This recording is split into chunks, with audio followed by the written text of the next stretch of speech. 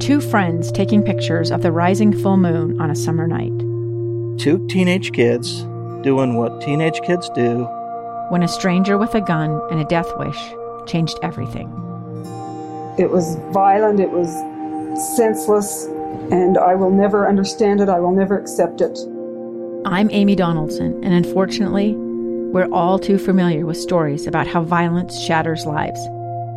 But what we rarely see is how they are rebuilt. In a new podcast, The Letter, we relive tragedy, but only so we can hear the rest of the story. The struggle to reclaim lives, the realities of grief, and the possibilities of forgiveness. I believe in miracles. Sometimes I thought, there are no miracles. Yeah, there are, and this is a big one. Follow The Letter at theletterpodcast.com or wherever you get your podcasts. Inside Sources. Inside Sources. Utah's source for exclusive access and insights behind the news. Here's the opinion page editor of the Deseret News, Boyd Matheson, on KSL News Radio 102.7 FM and 1160 AM.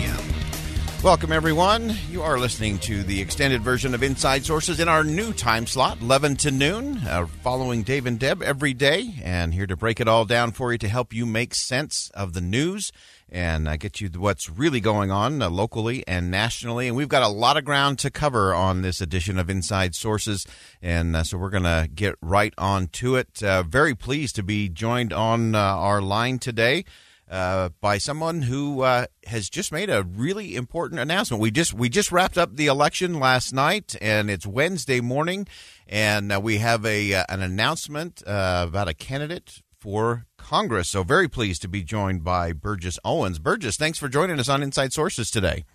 Boy, my pleasure. Looking forward to this and looking for the opportunity to serve my great state of Utah in a more important fashion, for sure. All right. So you just made a big announcement this morning. So tell us exactly what you're going after here.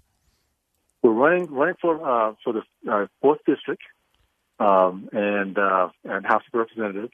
And it's a very important seat because what it does, it allows Utah to actually share the values that we have enjoyed here, that we experience as being so close to the top in so many different things, to have a chance to share our values now with D.C. And I look forward to being a representative and to encourage that the values be shared elsewhere. Okay, so Burgess Owens has announced that he will run for the 4th congressional seat currently occupied by Representative Ben McAdams. There's a number of other Republicans in that primary race going on. Burgess, for those of our listeners who may not be as familiar with you, you obviously had a storied career in the National Football League with the Raiders, and we see you regularly on a host of different cable news networks talking about the principles of freedom. Give people a little backstory. How did you actually end up here in Utah? Well, it's interesting because we have 6 children. We sent them all to go to school out here, and I had no idea that when I made that deal that they'd come out at least start their school, college in Utah, I didn't know that they were not going to come back home. So when I realized that about 7 years ago in Philadelphia, I decided to join them. This was the best decision I've ever made in my life. I love being in the Valley. It's a place that echoes my values, my principles, so I feel right at home here. And it gives me actually a recharge when I go out to talk elsewhere across our nation that what really works.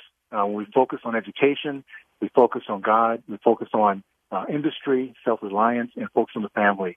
It works no matter what race, what culture, what background.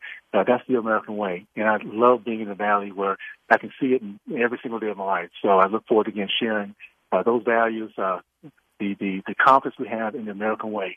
Make sure we get our country back and on track with that. All right, if you're just joining us, Burgess Owens just announced that he will be joining the race for Utah's 4th congressional seat. Burgess, in a lot of your work, you mentioned you've traveled across the country. I know you speak to a lot of youth groups. In fact, I happen to know you were down at the Reagan Ranch Center. My daughter Sarah works down there, and you were speaking to a group of young people that included my son Will. As you're talking to these young people across the country, what is your message to them, and how are you going to get them to fully, really engage in this process? What a good question, Boyd. Because the message that I give to our kids is the same message I grew up within my household. That is, we live in the greatest country in the history of mankind. That it's the place of second chances, the place of hope and opportunity. All we have to do is learn, first of all, to educate ourselves, learn to serve others and love others, and see each other from inside out, not outside in, and understand our great history. What we have to fight against more than anything today is our history is not being taught to our kids. If we did know what we, the people, have done together, we'd be so proud of our lineage. We'd be so proud of the progress we've made. Because nowhere in the history of the country, of mankind, is there such freedom and opportunity for everyone who lives here. So my message is be proud to be an American. Understand what's made our country great. Learn the tenets, fight for the tenets, and it is a fight. We can't walk, passively go through this process of living our lives and not know that our country is at risk. So let's educate ourselves. Let's get back to standing strong for God and not be ashamed that He's given us great blessings and we need to fight for them. Let's work like no one else around us. Work harder than the next guy.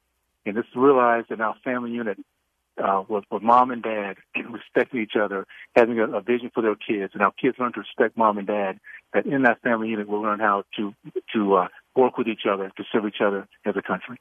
You've been a real advocate of that sense of community and people really coming together around these conservative principles to lift everyone up. You wrote a very compelling piece in the Wall Street Journal and then testified before Congress around the minority communities, African-American communities, and saying that this is not about going after reparations, but we really need to go to reclaim those principles. Tell us a little bit about that. Yes, and again, I grew up during an era, I was very, very blessed, to grow up in the 60s. It was KKK, Jim Crow, segregation. But in the community, I was so proud, so entrepreneurial, so successful. And this was across the country when our race was actually one of the most competitive races in our nation. But I saw what it was to live the American dream. I also can understand that we all face obstacles. We all face those who will doubt. And I learned within my home, within my community, if those who doubt you, you just work harder to prove them wrong. So we're in a place now that we can no longer afford to let the other side divide us. It's not about black and white, tall and short, rich and poor. It's about we, the people, that we have the character inside to make sure that we're not only appreciating what we're doing, but serve each other and then fight for the culture that's given us so much of an opportunity. I'm just proud, to not only be an American, but so proud to be a Utahn. And this opportunity, this little window, I never thought I'd be a politician. Never thought it would be. But this little window gives me a chance to show the rest of the country how a great state like Utah does it. We do it right. We'll continue improving. We're not perfect, but we do understand what it is to give power to we the people and allow us to do the very best we can with our families, our kids, and our particular state. Yeah, that's fantastic. Again, if you're just joining us, we've got Burgess Owens for an exclusive first interview after his announcement that he is joining the race for the 4th Congressional District here in the state of Utah. Burgess, we have just a couple minutes left, but I want to hit 2 questions for you. First, a lot of Utahns recognize you from your football days, both as a member of the world champion Oakland Raiders, but you also had a really important moment. You were just the 3rd African American to get a scholarship at the University of Miami, a very rich football school that many of us have followed over the years. What did that mean to you? Again, growing up in Tallahassee, growing up in that area, to then become a scholarship player at the University of Miami. Well, it shows that if you're taught right, you're taught to overcome, you're taught to outwork and overcome those obstacles, that there's no limitations to live in this country. The benefit of me working with playing with the Raiders, with the Miami Hurricanes back when they were losing, with the Jets when they were losing, is I understand what it is and I embrace being an underdog. As we enter this process, this race, I know that right now I am, and I love that. And I also understand the power of hustle. I love to serve. I love to hustle. I cannot wait to meet other Utahns who have not yet had a chance to meet me, to ask those questions and see how I can bring value to their lives, just representing them in D.C. So this to me, my life, I think this represents how great our country can be if you just do the very best stand up when you fall, you fail, repent and ask forgiveness when you mess up, and just move forward and do the very best you can be. And in the process, we're doing that as a country, as individuals. Our country wins in a big way.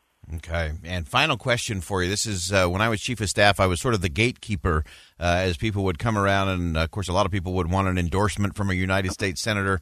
And so I have to ask you the question I always ask, because this will obviously be a hard-fought race. You've got big competition on the Republican side, and obviously Representative McAdams has the power of incumbency and all that goes with that. And so the question is this. Knowing this is going to be hard, knowing this is going to be difficult and at times very unpleasant, what is it that is going to make all of this worth it over the next 365 days, even if you go through and you don't come out on the victor side on this one? What's going to make it worth it, even if you lose? You nailed it. That's a good question, because at the end of the day, I entered this just with that thought in mind. I'm going to do my very best, and either way it ends up. The most important thing is that we get our seat back.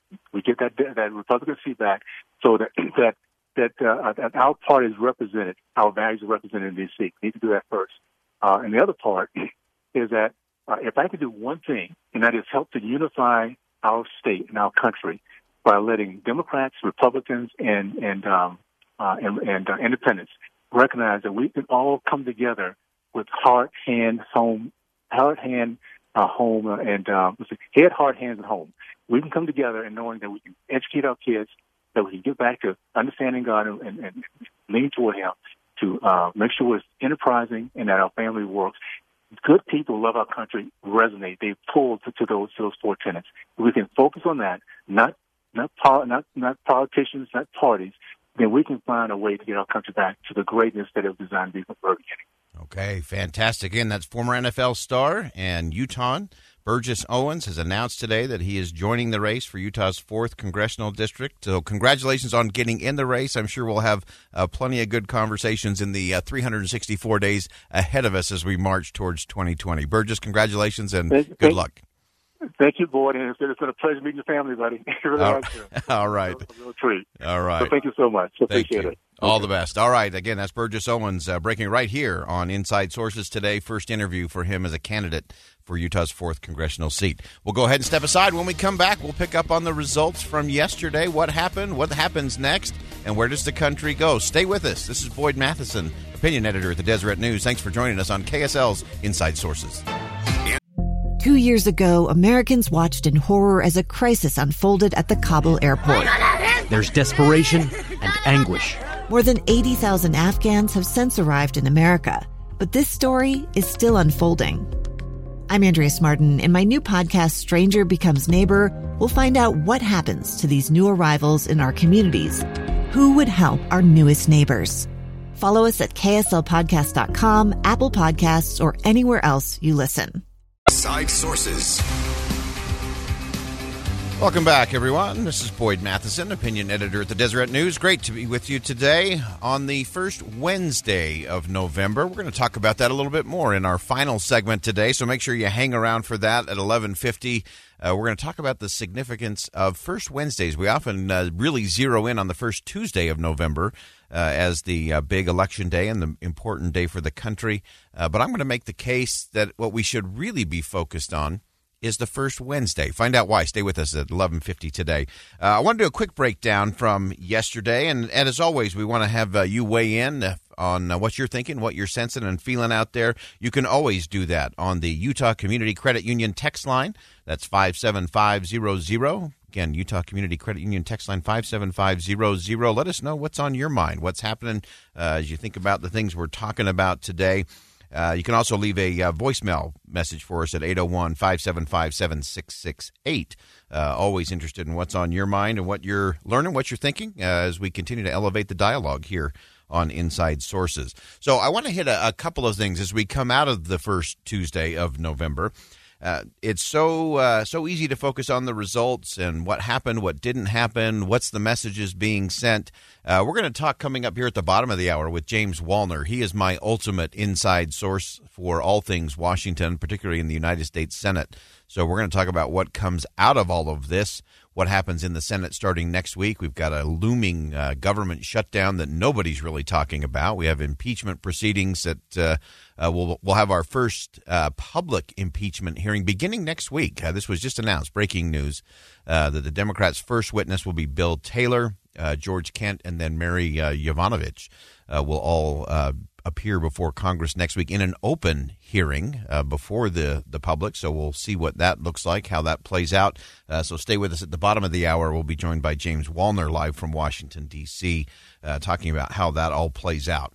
So I think one of the big challenges we're looking at from yesterday, let's start here locally. Obviously, the Salt Lake City mayor's race is still yet to be decided, although the lead for Aaron Mendenhall is significant. It would take a real landslide in the remaining ballots to be counted. A lot came in. Sherry Swenton was on earlier with Dave and Dejanovic talking about all the ballots that came in late yesterday and how many of those need to be counted. There will be a dump, I believe, tomorrow at 3 p.m., and I don't think we'll see any kind of concessions or any real movement on anything until we get to that data dump tomorrow at 3 p.m. Locally here. And I think most of the races will have a pretty good indicator by that point. I did want to go back to this idea. You know, so many people have fallen into the apathetic framing of my vote doesn't really matter. And that is the biggest myth on the planet. Every vote matters, and it doesn't matter what district you're in. It doesn't matter what state you're in. It does matter, and exercising that right to vote is one of the most important things that we do. We had a great conversation yesterday. If you missed yesterday's broadcast, you can go and listen to the podcast of that on KSL.com. We had Jenny Taylor on, and she talked about her late husband, Major Brent Taylor, and what he took great pride in was watching these people in places like Afghanistan actually exercise their right to vote. And we have so many around the world who are fighting so that all can be free to have that opportunity to cast a vote, to have their voice heard, to have representative government. Is such a significant thing. So when people say, I live in this district, and so, I don't really fit the mold of the district, so my vote doesn't really count, that's just a really good justification for staying home. And there is no justification for staying home. Let me give you an example just from last night. You have the Brighton electing its very first mayor. And currently, the difference between the two candidates, Daniel Knopp and Don Despain, is a whopping 5 votes. That's the difference. So if you're going to make the case to me that your vote doesn't matter, sorry, not buying that on a Wednesday morning here at KSL. We are not buying that. 5 votes is all the difference right there. There's other races where it's 35 votes, 17 votes. So every vote does matter. And we'll continue to monitor and watch all the results as they continue to come in from around the state. Again, a lot of these local races, these are the ones that impact your day-to-day living. They impact your neighborhood, your schools, your community rec centers, all of those things that really play out. We're going to go ahead and actually, now I think we'll skip the audio. We had a little bit of audio from earlier in the day, but I think we've covered that pretty well. We're going to go ahead and take our bottom of the hour break. When we come back, we'll be joined by James Wallner live from Washington, D.C. We're going to talk about what happened nationally last night, what that means. We'll look forward to the big battles that are going to happen in Washington starting next week. I'm Boyd Matheson, opinion editor at the Deseret News. Thanks for joining us on Inside Sources here on KSL News Radio. We'll be right back. Inside Sources. Inside Sources.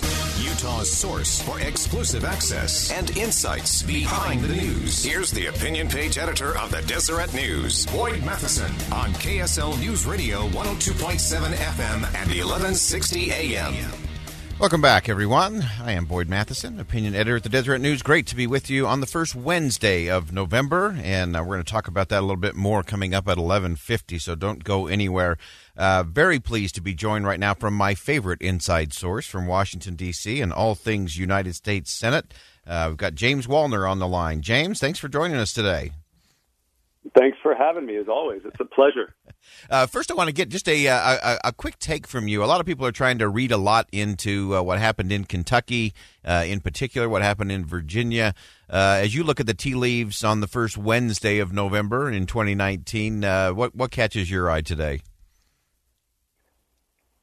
I mean, I'm not sure I fully understand yet. I think we need to resist jumping to conclusions, to premature conclusions. I think we need to fully understand both the national implications and the local and state implications.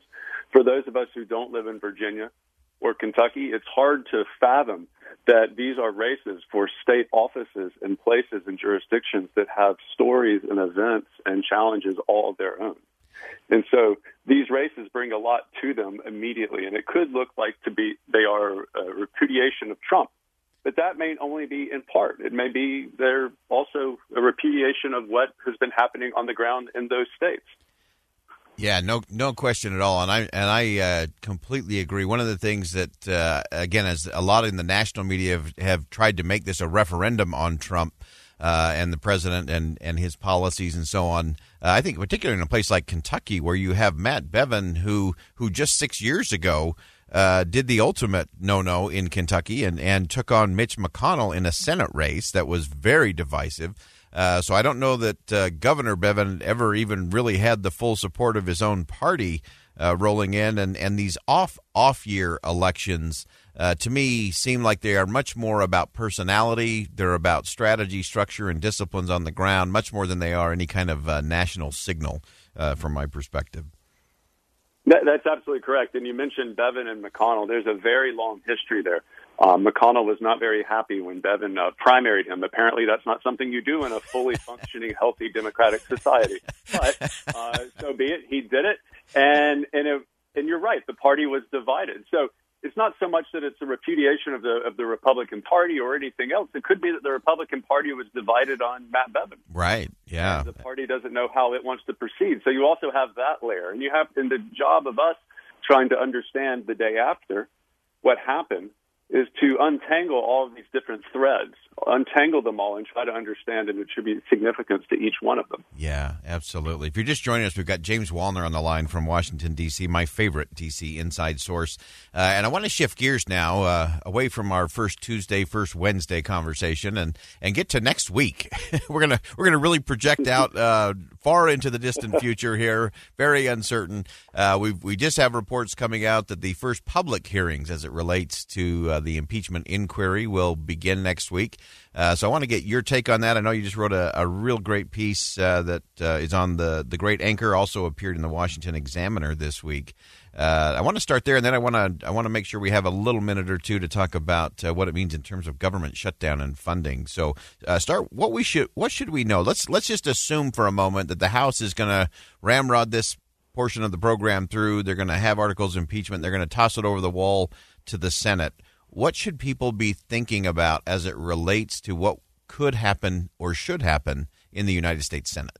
Well, I think the first thing to keep in mind is that nothing is a foregone conclusion. This is a process. And if the House had the votes to impeach the president, they would have already voted to impeach the president. And the process, as it unfolds, informs where those votes will ultimately fall. But if they do go forward with it, and it does go to the Senate, I'm not sure that it's the end of the world. It doesn't strike me as it's the end of the world. If you're a Trump supporter, if you're an ardent Republican, if you worry about the country and you want Republicans to remain in charge, simply because it's unlikely as of now, knowing what we know, that the president will be convicted in the Senate. There's a high threshold, a 2/3 vote threshold, to convict the president in the Senate. So if you go forward with the trial and he doesn't reach that, the vote doesn't reach that threshold, he's acquitted. But we have some Republicans talking about, well, we need to somehow dismiss this trial. We need to get rid of it very quickly. But that seems to be the wrong approach, in my opinion, because it leaves this cloud of suspicion over the whole thing. Whereas what better way to clear your name? What better way to get the American people on your side than through a trial that airs the facts and lets people see what they are and lets the chips fall where they may? The worst thing that could possibly happen is that more stuff comes out if you're, say, President Trump. And he is convicted. But that's precisely how the system's meant to work. Yeah, I think that's so important. If you want to do a deep dive read today that is very informative, very enlightening, go to thegreatanchor.com. The title of the article is "The Senate Shouldn't Cut an Impeachment Trial Short." And I want to hit just for a second, James, you have this awesome quote. Anytime you can throw in an Alexander Hamilton quote and a Federalist 65 notation in there, I love that. But in your article, you wrote that the Senate was chosen to serve as the court of impeachment because its members were endowed with the necessary courage and possessed the credit and authority needed for the execution of so difficult a task. Love that. Do we still have that in the United States Senate? Do we have the necessary courage, and do we have senators on both sides of the aisle that possess the right credit and authority needed to execute so difficult a task? I think we do have some senators on both sides of the aisle who do possess those qualities, but they're few and far between. And I think the challenge today that we see with the Senate and the predicament that it is currently in is that they are far outnumbered by senators who do not possess those qualities. And when that happens, the Senate cannot be the Senate the way it was designed to function. And that is such an important point. Again, as we're on a first Wednesday of November, looking at it, it is a we the people problem as much as anything. If we sent incumbents back at the rate of 90 to 94% every election cycle, and we're sending back those who don't have that courage or don't have that kind of conviction to run the process the way it was designed, to either short-circuit it, try to dismiss, or just try to ramrod it through in terms of a conviction. Neither of those serve the American people really well. James, I want to give you just a minute because you're one of those people who actually worries about debt and deficits and spending in this country. We've got a looming government shutdown that nobody's talking about. And what happens next week in the Senate as it relates to all of this? You know, it's funny you should mention that. Deficits are climbing again. It looks like we're back to where we were when the Republican Party was up in arms about deficits during the Obama presidency. We're $1 trillion+ deficits are forecast on the horizon now. And it seems like the best thing that the members of both parties could do is just to keep passing bills to keep our head right above water, to keep accruing these deficits. And I fully expect that to happen next week. What's interesting to me is, one, the border wall and the fact that they're not going to adjudicate that issue.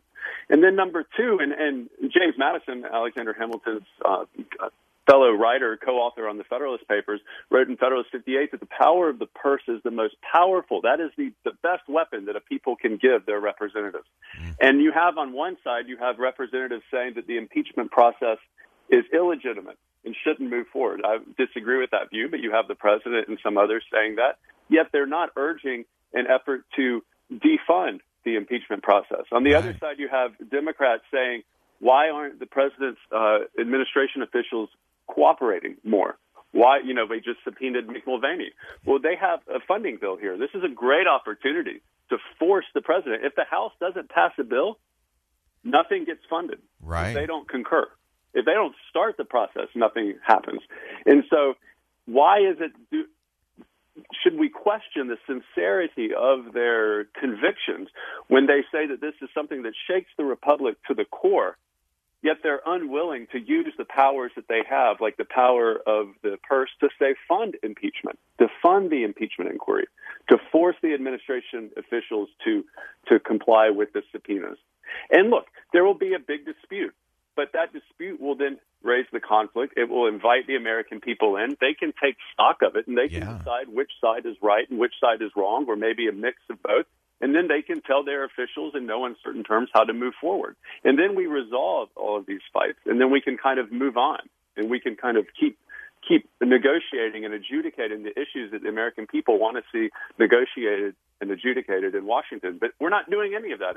There's no agency on Capitol Hill. It's always somebody else's fault. That's right. A lot of shoulder shrugging, not a lot of shoulder squaring going on back there. James Wallner, thanks so much as always. We're going to have you back next week and do a little deeper dive on what is falling out there in Washington. Always appreciate your insight. Well, I look forward to it. Thanks for having me. All right. Again, James Wallner, columnist from Washington, D.C., my ultimate inside source back there. And as you can see, he knows what's going on in the Senate, what's going on Capitol Hill, and those are important conversations, and we'll continue to break those down here on Inside Sources. We'll go ahead and step aside. Don't go anywhere. When we come back, we're going to get past the first Tuesday of November, and I'm going to tell you why the most important day in this country is the first Wednesday of November. Don't go anywhere. This is Boyd Matheson, opinion editor at the Deseret News. We'll be right back. Welcome back, everyone. Final segment of Inside Sources. Now, we follow Dave and Janovic every day from 11 to 12. It's great to be with you on the first Wednesday of November, and that's where I want to spend our final moments in our segment today. Is talking about that. You know, we often focus on the first Tuesday of November being the big vote day, and amazingly, many countdown clocks have already begun for 2020. We are 364 days away from the first Tuesday of November 2020, and we know that's going to be a bitter battle. There's going to be a lot of divisive rhetoric going on. And a lot of challenges as we move through the next 364 days. But what I want everyone to focus on today is after you've done your duty and you have voted on the first Tuesday of November, then I want you to focus on the first Wednesday of November. And this is why. I actually remember back in 2018 during the midterms, there were so many attack ads, so many social media meltdowns, 24/7 coverage. I mean, it was like a 10-car pileup out there on I-15. And it was like in one of those movies, you know, where the action film and then suddenly, you know, you have this big pileup of cars, the screen goes black, and then you have this echo of the rolling hubcap going away from the crash. And I think we all kind of felt that coming out of 2018. And I think a lot of us are bracing for impact as we go into 2020. But this is what's going to happen. As we come away from that a year from today, on the first Wednesday of November, the country's going to exhale.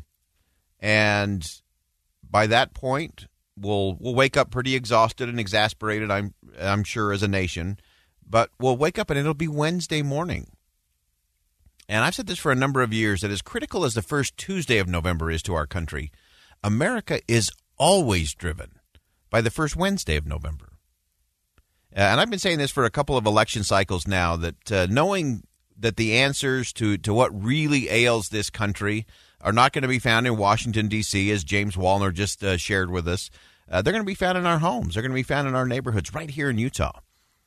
It's in the cities. It's in the counties. It's in our neighborhoods. We have great things going on here in Utah because we have a great free market economy, and we have strong institutions of civil society with neighborhoods and community-driven solutions that really make a difference. And so what you have to think about is that the first Tuesday of November is always focused on power and control, winners and losers. And that actually distracts us from the more important conversations we should be having. Both sides of the political aisle are guilty on this one. They race around breathlessly declaring, that if the opponent wins, Armageddon's on the way. Grandma's going to be pushed off the cliff. The children are going to be doomed to destruction. All of the parade of horribles is going to take place. And it's like we've forgotten our history. Our country has survived some pretty fierce division in the past. Some pretty hotly contested elections have happened in our nation's history. We need to remember that. And despite all the noise and the negative chatter out there, all the flailing political consultants who are drumming things up on national cable news, Wednesday morning always comes in America, and the country moves on. And the way I like to look at it is this. America is filled, our history is filled with Wednesday morning moments. And whether that was after a big war, social strife, a scandal at the highest level of government, 9/11, riots, mass shootings, contested elections, morning always comes. And the reason it comes is because the American people make it come. And we make it come because we believe the best is yet to come. And we believe that we can make a difference in what does come. And we need to remember that. So despite all of the drumbeat out there and all the moaning of how divided and angry we are as a nation, I'm convinced I am convinced that the American people are starving for some elevated dialogue. They want to talk about big ideas, bold ideas. They want to find hope in the kind of heroes we have right here in Utah. Heroes that are really worthy of emulation. And so, again, if we look back to some of those Wednesday mornings in our history, one that always stands out to me is Abraham Lincoln at Gettysburg. And he talked about those, and we'll do this as we get into Veterans Day next week, those that gave the last full measure of devotion. And we talk about that, we celebrate that, we honor that. But we often miss what Lincoln said immediately after he talked about giving that last full measure of devotion. He made a pivot. He made a pivot to us today in America. He talked about it in terms of our better angels. And then listen to this. He wasn't talking about those that had died. Those folks already passed their test. They stood strong for freedom. He said, it is for us, the living. He then said that we be here dedicated, that we take increased devotion, and above all, that we here highly resolve. That's a big deal. That's a really big deal. So Lincoln recognized that those he honored that singular Wednesday morning in Gettysburg, they had passed the test, and now it was up to us. What are we going to do with our Wednesday morning moments? So we've got to be highly resolved. We have to look at the things that we actually care about. We have to take increased devotion to the principles that have fostered the greatest civilization the world's ever known. We've got to be so dedicated to the unfinished work and the task before us as a nation. We have to be as highly resolved to the cause of freedom as those who have gone before. That's the question. And the answer to those questions will really determine where we go as a country. So, as I said before, on the first Tuesday of November, it is always incumbent upon us to show up, to vote, to make our voice heard. It makes a difference. And then regardless of whether the candidates we wanted to win or lose, we should be thankful for the right to vote, to raise our voice, and to vote our values. And then, the most important thing, after that, then we need to remember that the real strength in the nation lies in the people, in our neighborhoods, in our homes, in our families, and in our communities. And that's why in America, Wednesday morning always comes, and it's Wednesday morning that matters most. I'm Boyd Matheson, opinion editor of the Deseret News. Great to be with you on Inside Sources here on KSL News Radio. And as always, as you head out into the world today, see something that inspires, say something that uplifts, and do something that makes a difference. 2 years ago, Americans watched in horror as a crisis unfolded at the Kabul airport. There's desperation and anguish. More than 80,000 Afghans have since arrived in America, but this story is still unfolding. I'm Andrea Smartin. In my new podcast, Stranger Becomes Neighbor, we'll find out what happens to these new arrivals in our communities. Who would help our newest neighbors? Follow us at kslpodcast.com, Apple Podcasts, or anywhere else you listen.